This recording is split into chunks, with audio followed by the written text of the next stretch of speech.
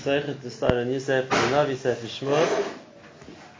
And before we start the story, let's talk about the name of the Navi. Why is the Sefer called Shmuel? Someone could say because the first story introduces Shmuel Navi to us, even though Shmuel actually plays, the story of Shmuel takes up a very small part of the Sefer. Especially if you're going to use Shmuel Aleph and Shmuel Beis together. The Mace of the Navi Shmuel, there are only a few prakim which discuss him. Most of the Sefer is discussing Shaul, and afterwards David. So one could say that the Mace of the first story is Shmuel, and therefore the Navi was given a name after its opening parak or two.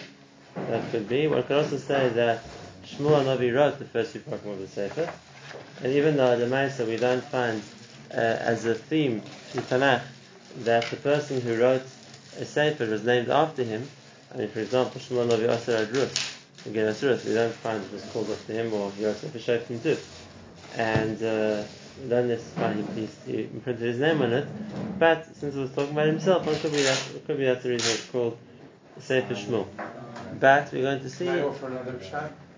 Yeah. What the Mepharshim say is the Chayra deeper pshat, and that is that it's not necessarily all about the story of the life of Shmuel, but it's more the achievements of Shmuel.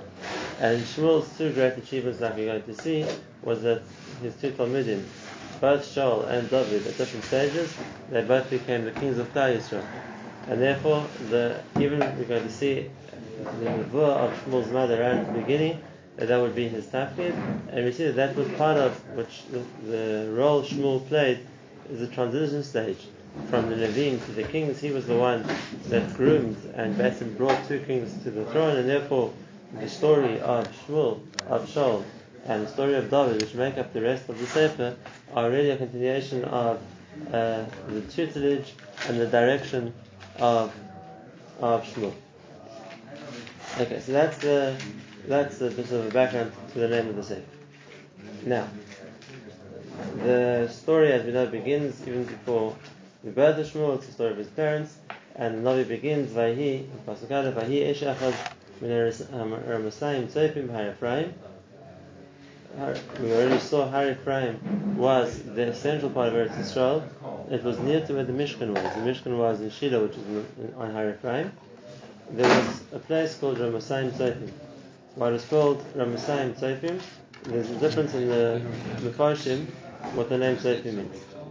Rashi quotes the Gemara that Ramasayim Tzofim means there were two places called Ramah, and there were two opposite mountains that we could see the one from the other one, and therefore the two together were called Ramasayim Tzofim, the two Ramas which could see each other. Do we know where these are? And where it is today? Yeah. We don't know where it is today. And therefore that was the name of this twin town of Ramah on the mountain. Targum Yonason says that Tzofim is always the word used for Nevi'im, and therefore Ramasayim Tzofim means the Ramah of the Nevi'im. Now, that's a bit of a strange thing to say. Why? Because we're going to see, and the Prophet is going to say first, that there weren't that many Nevi'im. If we talk about the transmission of Torah, as we know from the first mission of Avos, that Moshe transferred the Torah to Yoshua, and from there it went to the Zakanim, and from there it went to the Nevi'im. So the Nevi'im begins with Shmuel. He was the first of the Nevi'im. And therefore before him, there might have been Zakanim, there weren't so many Nevi'im. The Pasuk said later that Varash and Yakar B'Yamim Mahem, which means before Shmuel, it was very rare to find a Navi. There were exceptions, like Pinchas, like Elkanah himself, but those were the exceptions.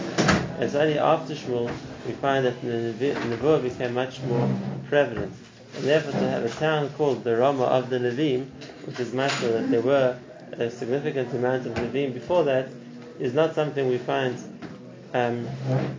discussed who these Nevi'im would have been. According to Rashi, what's the point? Even though it says Shmuel's father, it's Ish Echad, came from Har Ephraim, we know that he wasn't from the Shevet of Ephraim. We know Shmuel's father was a Levi, and therefore you have to say that he came from Ramasayim Tzofim on Har Ephraim, And that was one of the cities of the Levim. Because as you know, there were 48 cities of the Levim, which were scattered throughout Eretz Yisrael. And therefore, being as Elkanah was a Levi, so we have to say that this place that he was one of the cities of the Levim, which was in Shevet Ephraim. Do we know what the Ar Levim were? Yeah, sure, we were given the list of Ar Levim at the end of the Yeshua. Now, that's one point. We know something else as well. Chazal tell us, and this is very we have the pasuk in Divrei Yamim, and that is not only were they Levim, but we know that they were descendants of Korach. They were descendants of Korach. Who was? Shmuel was a descendant of Korach. Rashi brought it on the Torah. Rashi says that what gave Korach the courage, so to speak, to argue with Moshe Rabbeinu was the Ra Shmuel sheyotze michalatzav. He saw that Shmuel Hanavi was going to be his descendant, and therefore he felt that if he has a descendant like that, it must be that he's going to be protected. And therefore, not only was Shmuel's family, Elkanah, his father, the descendant of Levim, he is the descendant of Korach. Now, if that's the case, so now we see something interesting. We know that Korach was prompted to fight with Moshe Rabbeinu because he felt, if I'm guaranteed a descendant like Shmuel, so obviously nothing will happen to me. What Korach didn't realize is even though Korach took his sons on board with his rebellion, and therefore he thought if something happens to me, something will happen to them, and therefore the argument would be that if there's going to be Shmuel who's eventually going to be my descendant, nothing will happen to them or to me, because otherwise we won't have a descendant called Shmuel. What Korach didn't realize is that his sons would change allegiances and do tshuva. And therefore, even though Korach died, his sons survived. And they later on had a great-great-grandson who was Shmuel. Now, Bnei Korach, we know them. Avi Asif and Elkanah, the Bnei Korach, the Maisa, we have a number of Tehillim from Bnei Korach, and today we said one. Right, we have a number of Tehillim from Bnei Korach, and not only that, the Mashmah says that they were Levim. Whereas some of the things they're saying Tehillim, they're saying B'navut. They say this, if you look in the Tehillim of the Bnei Korach, so a lot of the things they're saying are B'navut. And if that's the case, so then we can explain the Pshat of the Targum before. This is similar to what the Radak says, and that is that Ramasayim Tzofim was the Rama of the Levim. Not that there were that many Levim now, but this was the town of the descendants of Bnei Korach who were Levim.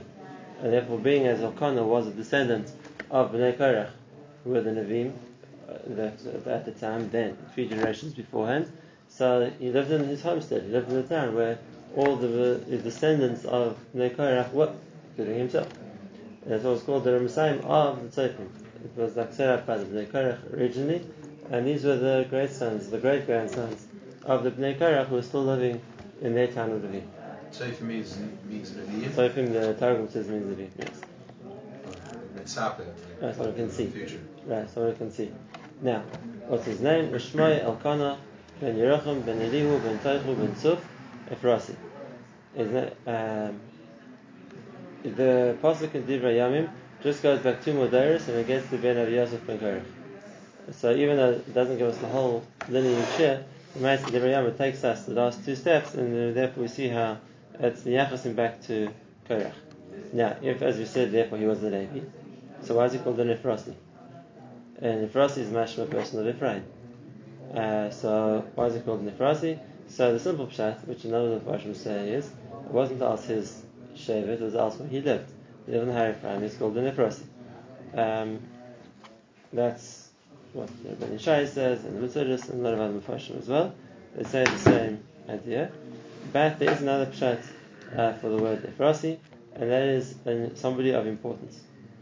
Somebody of importance, which Rashi brings on the second side, and that is it's a sign of Chashivus. So he was a nobleman. He wasn't just it's a sign of Chashivus that he was somebody who was an important person. Now, we don't see yet exactly what the importance of Elkanah was. We'll see later on in the story that what his Chashivus was. But either way around, the Pasuk introduces him to us as somebody of importance. Is it on purpose that he's not Meshachas the Korach here, Dafka? Background to Elkanah, the father of Korach, the father of Shmuel. I'm sorry. Now again, we can ask the question: why does the pasuk start in an ambiguous way? There was a man from Har Ephraim, and his name was Elkanah. It could have just said lakana, or start with the person rather than the introduction. So already we have a midrash which tells us that any time it starts like that, it means there's a tzaddik. The Shmai, somebody, and his name was whatever. That's the way the Torah introduces the tzaddik to us. Literally, when it says Shmai halech l'panav, if his name comes before him, the tzaddik, which means he had a reputation of a tzaddik. Therefore, people knew him as Shmai. People knew him as Elkanah. He was known as that's the Torah's lashon for a tzaddik. Whereas when it introduces the Rasha, it says somebody Shmai. So his name before the word Shmai, as opposed to the tzaddik, says Shmai first, and then afterwards his name. Shmai Mordechai. Same thing. No, that doesn't put the Shmai at all. It just gives us a name. But if it says his name, more prestigious. No, the Torah doesn't say it so much, but in the Navi we'll find Shmai and his name was so and so, or so and so was his name. And the distinction between those two is if it says first Shmai whoever means it's a tzaddik, and if it says whoever Shmai, then it means it's not a tzaddik. Is it Shvar from the pasuk of Beka Shemai? Oh? Beka Shemai. Vilzul Lefanu.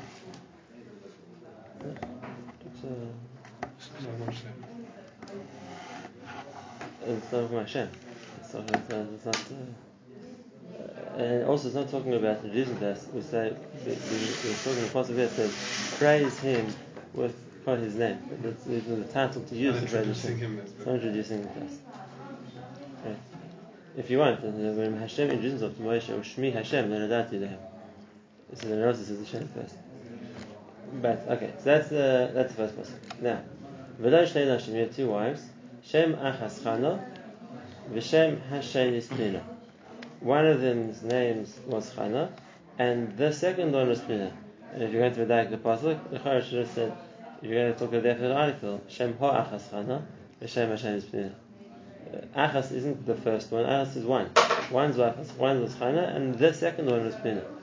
Well, let's see why did the pasuk change like that. Vayhi Pnina Yeladim, and Pnina had children. V'Chana ain't Yeladim, and you're not Chana, they're not her children. The fact that he put Chana first, she was his first wife, and later on he married a second wife, Pnina, and Pnina had children, whereas Chana didn't. Now, the question is, was that the reason why he married Pnina?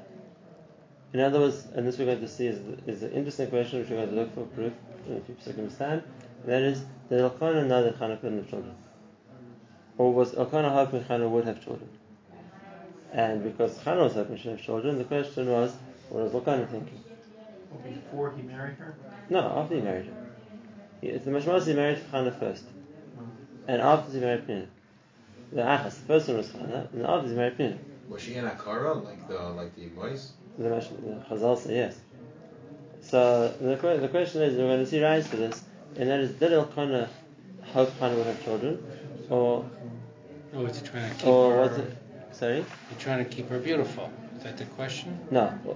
Had he given up? He liked her, but he didn't expect her to have children because he thought she couldn't. Oh, that's why he married another wife. And that's why he married a second wife. Or was Elkanah still hoping Chana would have children? So we'll see. We'll see in the Psukim. We'll rise to this. Now, V'ala ishahu me'iroi miyamim yamima nishtachavos v'nizbayach l'Hashem tzvakas v'shalom. And that man Elkanah we just spoke about, well, every year he would go from his town, which was Ramasayim Tzofim, to the Mishkan, which was in Shiloh. Nishtachavos v'nizbayach l'Hashem tzvakas v'shalom. Nishtachavos is to bow down. One can't bow down not by the Beis Hamikdash or by the Mishkan. Nizbayach, once again, when there was the Mishkan in Shiloh, one wasn't allowed to bring korbanos anywhere else, and therefore, in order to be mishtachave and to bring korbanos, he had to go to Shiloh. And 3 times a year or once a year? And the pasuk says that he went meyamim yamima. What does yamim yamima mean? So the Mefarshim explain this once a year. Now, that doesn't fit into what we saw at the end of Shoftim, that yamim yamima was mashma more than once a year. It says about Bnei Zif, they went meyamim yamima to be Natanis as Bnei Ziftach 4 times a year. The pasuk says that. The reason why the Mefarshim here say yamim yamima is because the only other time it comes in Tanakh is a pasuk in the Torah in the end of Parshas Bo. It's talking about the Korban Pesach, and it says v'shamarta zachuka zois l'mayada yamim yamima. And therefore we're talking about the Korban Pesach, it only comes once a year. But if you're talking about being Oile Regel, so then for sure it's 3 times a year. And therefore the Yom Yomima means from time to time. Not from year to year, it means from time to time, because if he's going to Makayim the mitzvah of the regel, you have to count every single regel. I'm saying not like the Mepharshim. So the Mepharshim we said it means once a year, and if that's the case, they ask on the other Mepharshim ask, how can that be? He's Makayim the regel, and they want to suggest something which is a big Kiddush, and they want to say that it's talking about the science for the regalim. Besides the regalim, when you come up an extra time besides that. Now, okay, that's a Kiddush. It's not the mashmos of Chazal, because Chazal say that Elkanah was mafsik b'mitzvah of Oidei Regel, that there was a time when people weren't so careful of being Oidei Regel, and Elkanah was the one who encouraged the mitzvah of Oidei Regel. In which case, it's not talking about extra visits to the Beis Hamikdash. It's talking about the times that they went up in order to go to the mitzvah of Oidei Regel, which is what Chazal say as well. And it says that he used to go from Me'ira, but he started from a city. But the Midrash says, that every time he used to go a different route. Why? Because that way he could encourage more people to come along with him. And therefore, each time he goes to where you come, where you're going, what's going on, to say, no, the mitzvah, by the regel, come with us. And by going in different directions each time to get to Shiloh, he would bring more Jews with him to Shiloh. And this goes back to what I said before. He was an person. He was an important person, and therefore it was something that people respected. And they noticed that Elkanah is going to Shiloh for every Yom Tov. It made an impact which convinced other people to go with him. Right. So like I said, there are those Mepharshim like the Radak who have both options. So either it means once a year or it means every regel. The Targum says every regel. The Metzudah says once a year. But like I said, the mashmos of the pasuk and the mashmos of Chazal is that we're talking about the mitzvah of the regel, in which case it wasn't just once a year, it was a few times a year. Now, that's the starting point of the pasuk. And why did this mitzvah fall into forgetfulness? Why did people stop being on the regel? So that's the pasuk is already miramis to us. And the next part of the pasuk, because the Sham B'shnei B'nei Eli Chafni Pinchas Kohen Rasha. Because the two Kohanim there were the sons of Eli was a Kohen Gadol, and his two sons Chafni and Pinchas were Kohanim. And even though right now the Navi isn't interested in telling us all about Chafni and Pinchas, but you're going to see in the Prakim that the way that they acted actively discouraged people from coming to the Mishkan. Don't really see. And therefore, what made Oidei Regel an unpopular mitzvah was no one to go to the Mishkan and be abused by Eli and Pinchas. And therefore they stopped going. And Elkanah was trying to offset that. The whole Klal Yisrael was turned off? Yes, and therefore, and Elkanah was trying to offset that, and he was trying to bring people back to the Mishkan. Okay, so that's the introduction to the story of Elkanah. Now, Vahi Hayom, it was that day, and as the Yom Tov, which it doesn't tell us which Yom Tov it was, but one of the times they came to the Beis Hamikdash, to the Mishkan, and Vayizvak Elkanah, he brought his korbanos, and he brought shlamim. The pasuk says at the point that his bayach is lashon of shlamim, that he went to bring shlamim. As you know, by shlamim, even though it's a korban, the person who brings it gets to eat the meat. Also, that was the meat that Yom. So Elkanah comes back with the meat of the shlamim to give to his family. And so now he has a big family. He has Pnina, and you're going to see later Pnina had 10 children. So he gives Pnina and all her children portions of meat, because that was a Yom Tov Seder. And now, obviously, you give Chana too. And to Chana only gave one portion. She's only one of her. What's achas? Now, what's the question? What does it mean? Mana achas apay. The Pashas could have said Chana eats mana achas. As opposed, mana. The mana is a portion. It could just say mana. Right. So as opposed to all the manos, the many portions he gave to her children, he gave only one to Chana. But it was a mana which was apay. What does the word apay mean? So it's not clear in Pshat, and that's how the Mepharshim explain it in 3 different ways. We'll start with Rashi. Rashi says something not Kipshotai, but he's trying to explain it in a positive way. And therefore he says, Mana achas apayim is a mana which a person would makabel b'sever konim yafas. It's a much more choshev of a portion, and therefore a person would be happy to get it. That's like not just standard piece of meat. This was like it was the fanciest, the best piece. Some of them all chatich already discovered. It doesn't have to be fancy. That just has to be something which is nikah. on its own. But it's over here he wanted to give her the choicest piece. That whatever it would be. That's it was the tongue. I don't know. There could be no options. But whatever it was she wanted, that was considered the most chashuv thing, so that she would feel good about it. And then what is Elkanah trying to do? Because even though he didn't, there's no reason to give Chana as much as he gave Pnina. Pnina had a whole family of kids to feed, and Chana is not going to eat so much meat herself. But he wanted to make her feel good, and therefore he gave her the best piece as opposed to as many pieces. That's the Rashi explains Zapayim as something which would appease her. That's the one pshat. The second pshat in the Mepharshim is that, and this is brought a number of the Mepharshim, that Lashon Apayim is milashon like the Lashon Charena, something which makes a person angry, or a person sad. And when the Rebbe says that he gave her one mana, but he was disappointed to give her one mana. So the way they read the pasuk, that I'd like to say, is that Nechana he gave one portion in disappointment.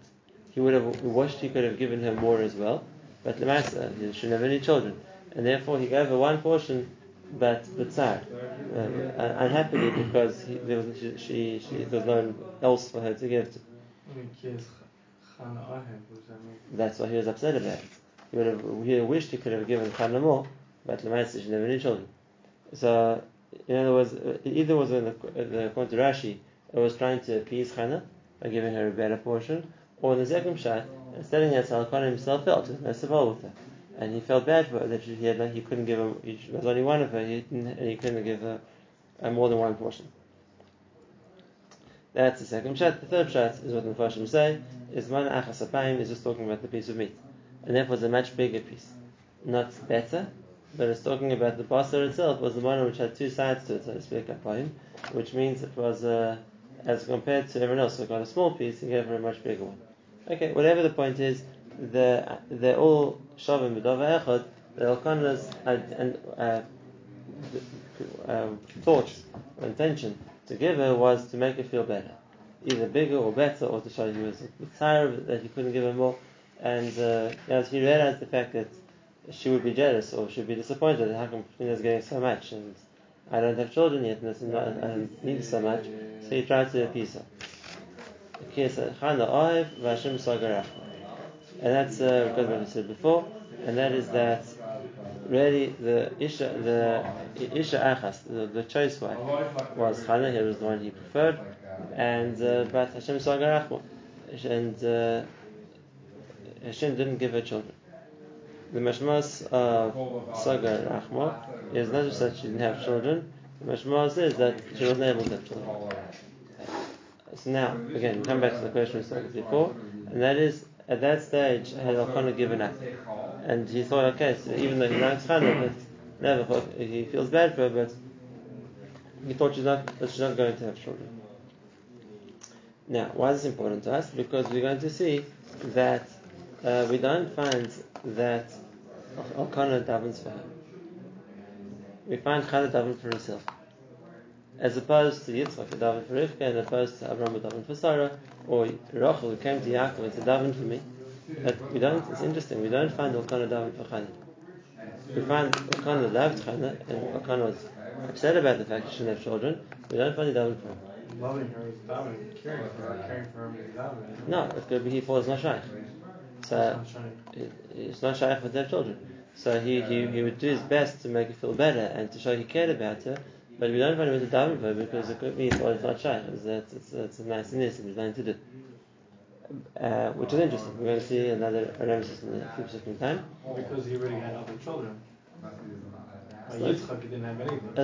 It's not just that. It's not. Even Yaakov said, "I have children." But it doesn't mean like that Yaakov didn't daven for her. But what Yaakov told us, I can't daven the same way Yitzchak davened because by him he felt the tzar equally. But here we find when she went to daven, we don't find that Elkanah davened for her. Now, besides for that, and that Chana was b'tzar by the fact that she didn't have children. Like, just because it doesn't say that the tzar that Chana had that she didn't have children, the pasuk carries on. It says v'ki asasa tzarasa gam kas.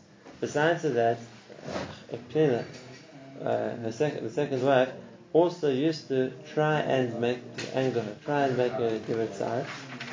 Va'avur har'ima. So that she should zap. But she should complain. Why? Because Hashem doesn't give her children. And the question is, firstly, what's the end of the pasuk and the beginning of the pasuk? If Pnina wanted to mitzvah her, so why is it? Then we know already she's a children. Why not repeat it a second time? So there are two ways to understand the pasuk. There's the pshat and then there's the Gemara. Let's start with the Gemara first. The Gemara says that Pnina l'shem shemayim niskar, and that is Pnina meant well. She thought that Chana isn't zeichet to children because she hasn't done enough to daven, or she's not motivated enough to work on being rachman by Hashem. If I'm going to help her, and how do I know to help her? If I make her more b'tzar about not having children, she'll daven more. And that's okay. So what the Gemara explains the pasuk is that brought her to anger, brought her to pain. That way she would be Mitzrayim. She would daven more to Hashem. She would complain more about her matter because Pnina thought Sagar Hashem bad rachma, which, like I said before, means not that she didn't have children. She couldn't have children, and therefore it would need a nate to have a child.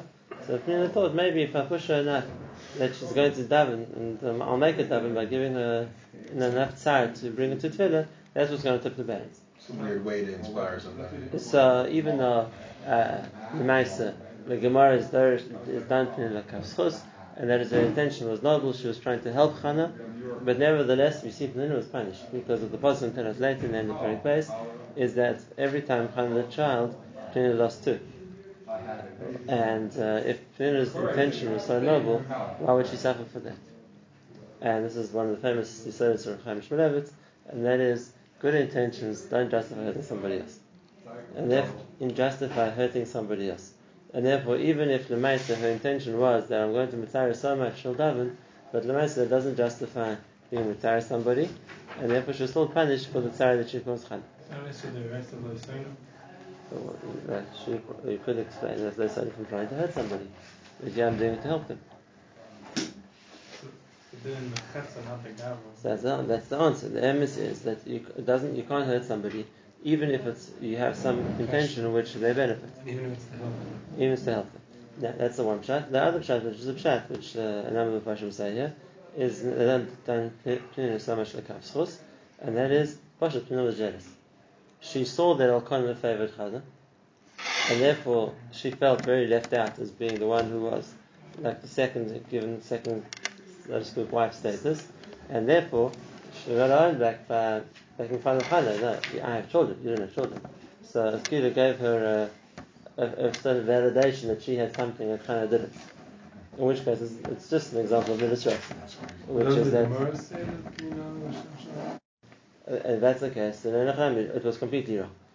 Even though we can understand where the mid is coming from, we can understand the mid is coming from a point of she felt slighted, and therefore she felt this was her way to restore her own chashivas, like I have something you don't have, but there's obviously no justification for it, and if that's the case, that's why she was punished so severely. Question. So, yeah.